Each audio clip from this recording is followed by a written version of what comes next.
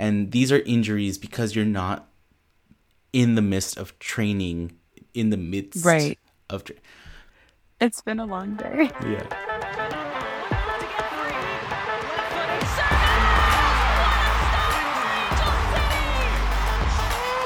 Riley comes in. Angel City on the board. Corner kick presented by Cedars-Sinai. Shifty work into the box. And across, it's in! Oh, it's LaRue! It's a dream return!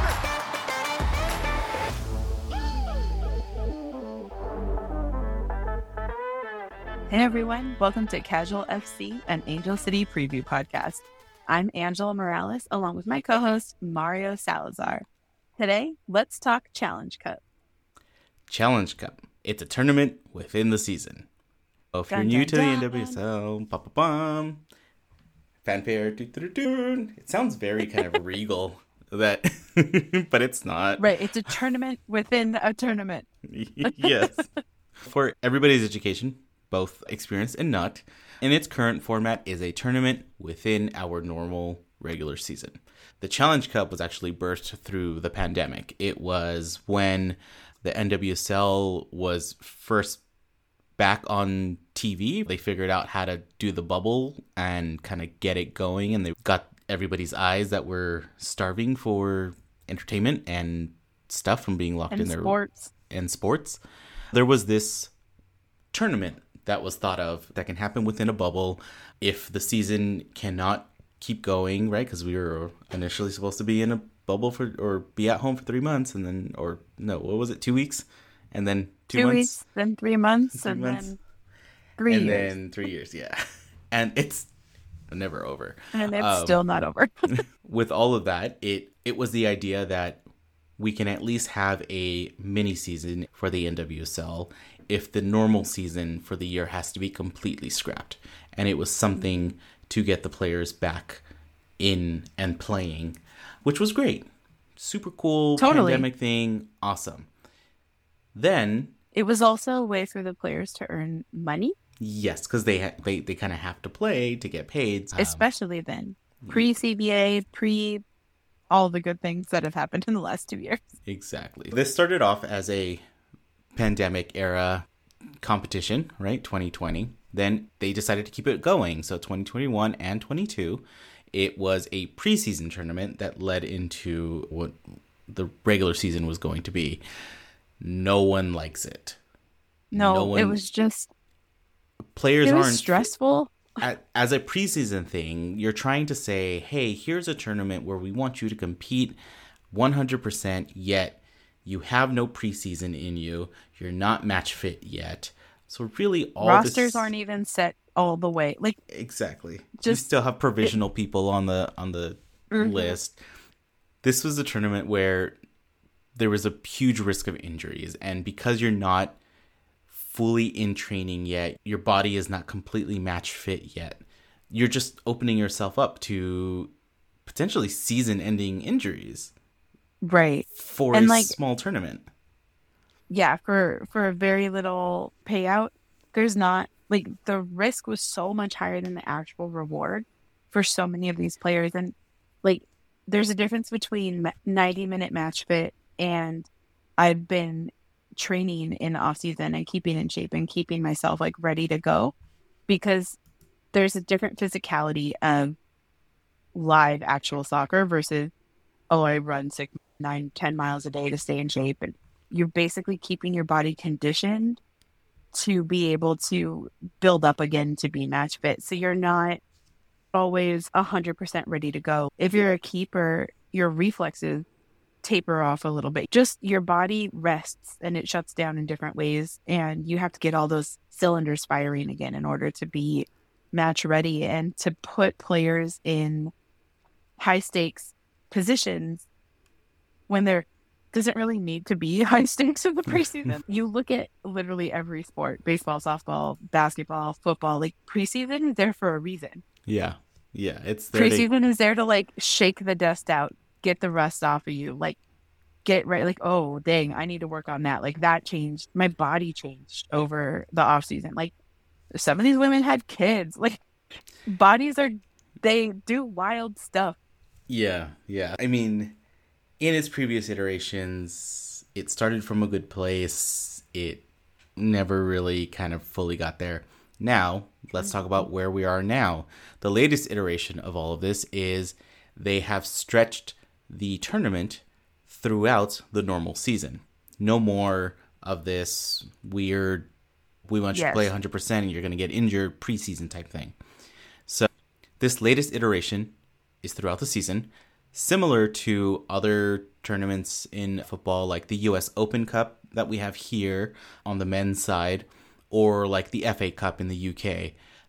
The big difference with those, though, is that those tournaments are open to basically everyone. Like the idea is even if you're a pub league type team, you can enter this tournament potentially to win the entire thing and beat professional players. Never really happens that way. Very rarely does like a second tier team win, but that's the excitement of it. Hopefully we figure out a way where this can happen with the NWSL. That would be amazing. It'll actually make it more exciting than just putting more matches on these players. But on the bright side, the previous years, what made it also not as enticing was it wasn't very lucrative. It wasn't very like you won like $10,000 or something like that for the team, and it wasn't that amazing. I don't even think it was that much, honestly. It might have not even been a gift card. Like it was something kind of like, oh, neat, thanks. Yeah. Like thumbs up, cool. So this year there is $1 million prize pool. There's higher rewards on this, and the fact that you can play throughout the season just lets you condition players and actually have a better tournament. It all gets broken down into 3 groups, and they play in stages: the East, West, and Central. Everyone in those groups will play a home and away round, a total of 6 matches in the group stages. After that, it goes into a semifinal and a final. And the way you get there is that the top position out of the group stage on the East, the top, for example, in the West for us, we have the OL Reign, the Portland Thorns, San Diego Wave, and us. Only the top position will actually get to move automatically onto that semifinal round of the tournament into a knockout stage. And then the highest placing second place team out of the 3 East, West, Central will get to move on. Believe me, it makes a lot more sense when you look at it on paper. Yes. It's difficult to explain. Basically, you have 4 teams that move on. The top spot from each group, East, West, and Central. And then the 4th team is basically like the quote-unquote wild card, in the sense that it's the team who's like the second place team overall. I think that's the easiest way to explain it, where the best second place team is the team that goes to become the 4th part, or the 4th team in the semifinal. Exactly. And then you move on into a semifinal, single knockout round, and then you get to the 2 that will get to the finals. Pretty straightforward once it moves on from there. So to recap our last match. Yeah, last match was against the Portland Thorns on May 31st. It was a tight match, actually. We had gone down early, 0-2. Portland had scored once in the first half. The second goal came early on in the second half. We then equalized with a goal by Clarice Lebion in the 61st minute and a goal by Claire Emsley in the 66th minute off a penalty kick. And then we're going in. Game's almost over, and we're thinking a tie. We're happy with a tie, a draw. The way the regular season was going, we would be happy with that tie at that point. Honestly, a point is a point, regardless. But the Thorns did what they do, and 3 minutes into stoppage time, they scored the game winner, which was a mega bummer, especially given the trajectory of the season that Angel City had up to that point. I'm saying that in a way that is very hopeful, because I haven't seen returning. We're steering the ship a little bit different. We're rewriting things. I really think the season overall will turn around. that being said, we lost that game. Like, Yep. dun, dun, dun. Yep. And the 4 teams, like Mario said, are in the Western Division or Western Group are the OL Reign, San Diego Wave, the Portland Thorns, and us. Currently, if you've alluded, or we've alluded to the season ACFC has had, you can kind of pick up what we're putting down. We're not doing so hot in Challenge Cup. We're also playing, 3 teams that are in the top 5 of place right now, like the rotating top 5 of the league. It's been a rough go the last few Challenge Cup matches, to say the least. We are currently in last place out of those 4. With 1 point. We've played, with 1 point. We have 1 draw. We've played 3 matches. We have 3 more to go. This one against San Diego is going to be real interesting. We just played them like a week and a half ago down in San Diego for the regular season Chon Classico in San Diego. And yeah, we know a lot about San Diego. We listened to the episode previewing the San Diego game. There's a whole bunch of information about both teams, how interwoven they are, how equally matched I think they are. This one, however, will be played at BMO. It's a midweek game, which is always interesting, especially coming off a Sunday game to go Sunday to Wednesday. There's not as much downtime for players to recover, but Amstelveen will hold on well. A lot of players are starting to get ready for World Cup. People are being rested in different ways. I'm curious to see how Angel City shows up for this game. I have my own theory on how we should handle the remaining Challenge Cup game. Would you like to hear it? Yes, please. As some of you may have noticed, the previous match that we talked about was back in May, and that's because the Challenge Cup in its own does not count for the regular season. The match that we just had against the San Diego Wave last week does not have a bearing on this tournament on its own, yet we are playing them next. Yeah. So what should Angel City be doing here? Definitely. I really think we should be using these as friendlies and using these as like a scrimmage, and not to discount the players' value and their skill. But I think it's a good place to reset the rest of the season.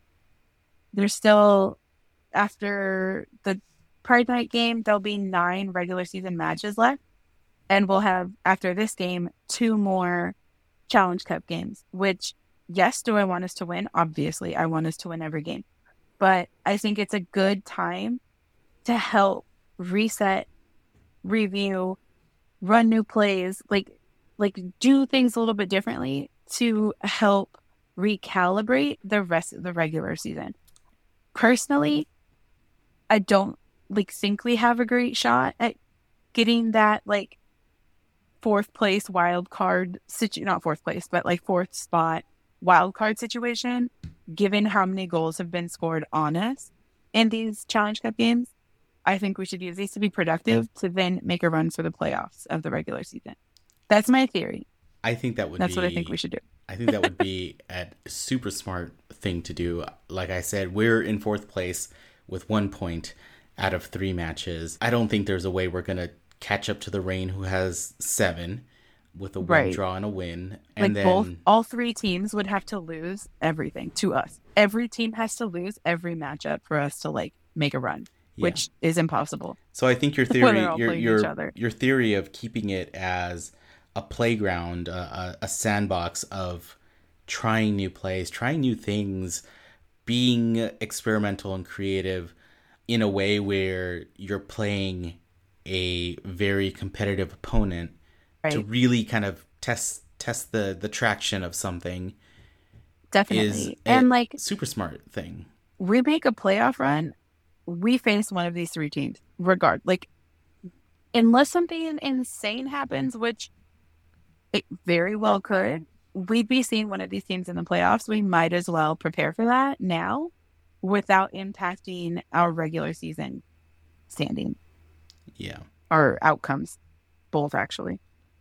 But yeah, that's kind of the pre-cap going into the Challenge Cup game against San Diego. I think part of it is that I just talked a lot about San Diego just like a week and a half ago, and they're a great team, but like Nothing much they're has still a changed great since team. that like, one. Yeah, nothing much has changed. Their we good won. players are still great. Yes, we we won won, that but game. they're still an awesome team. Oh. Yes.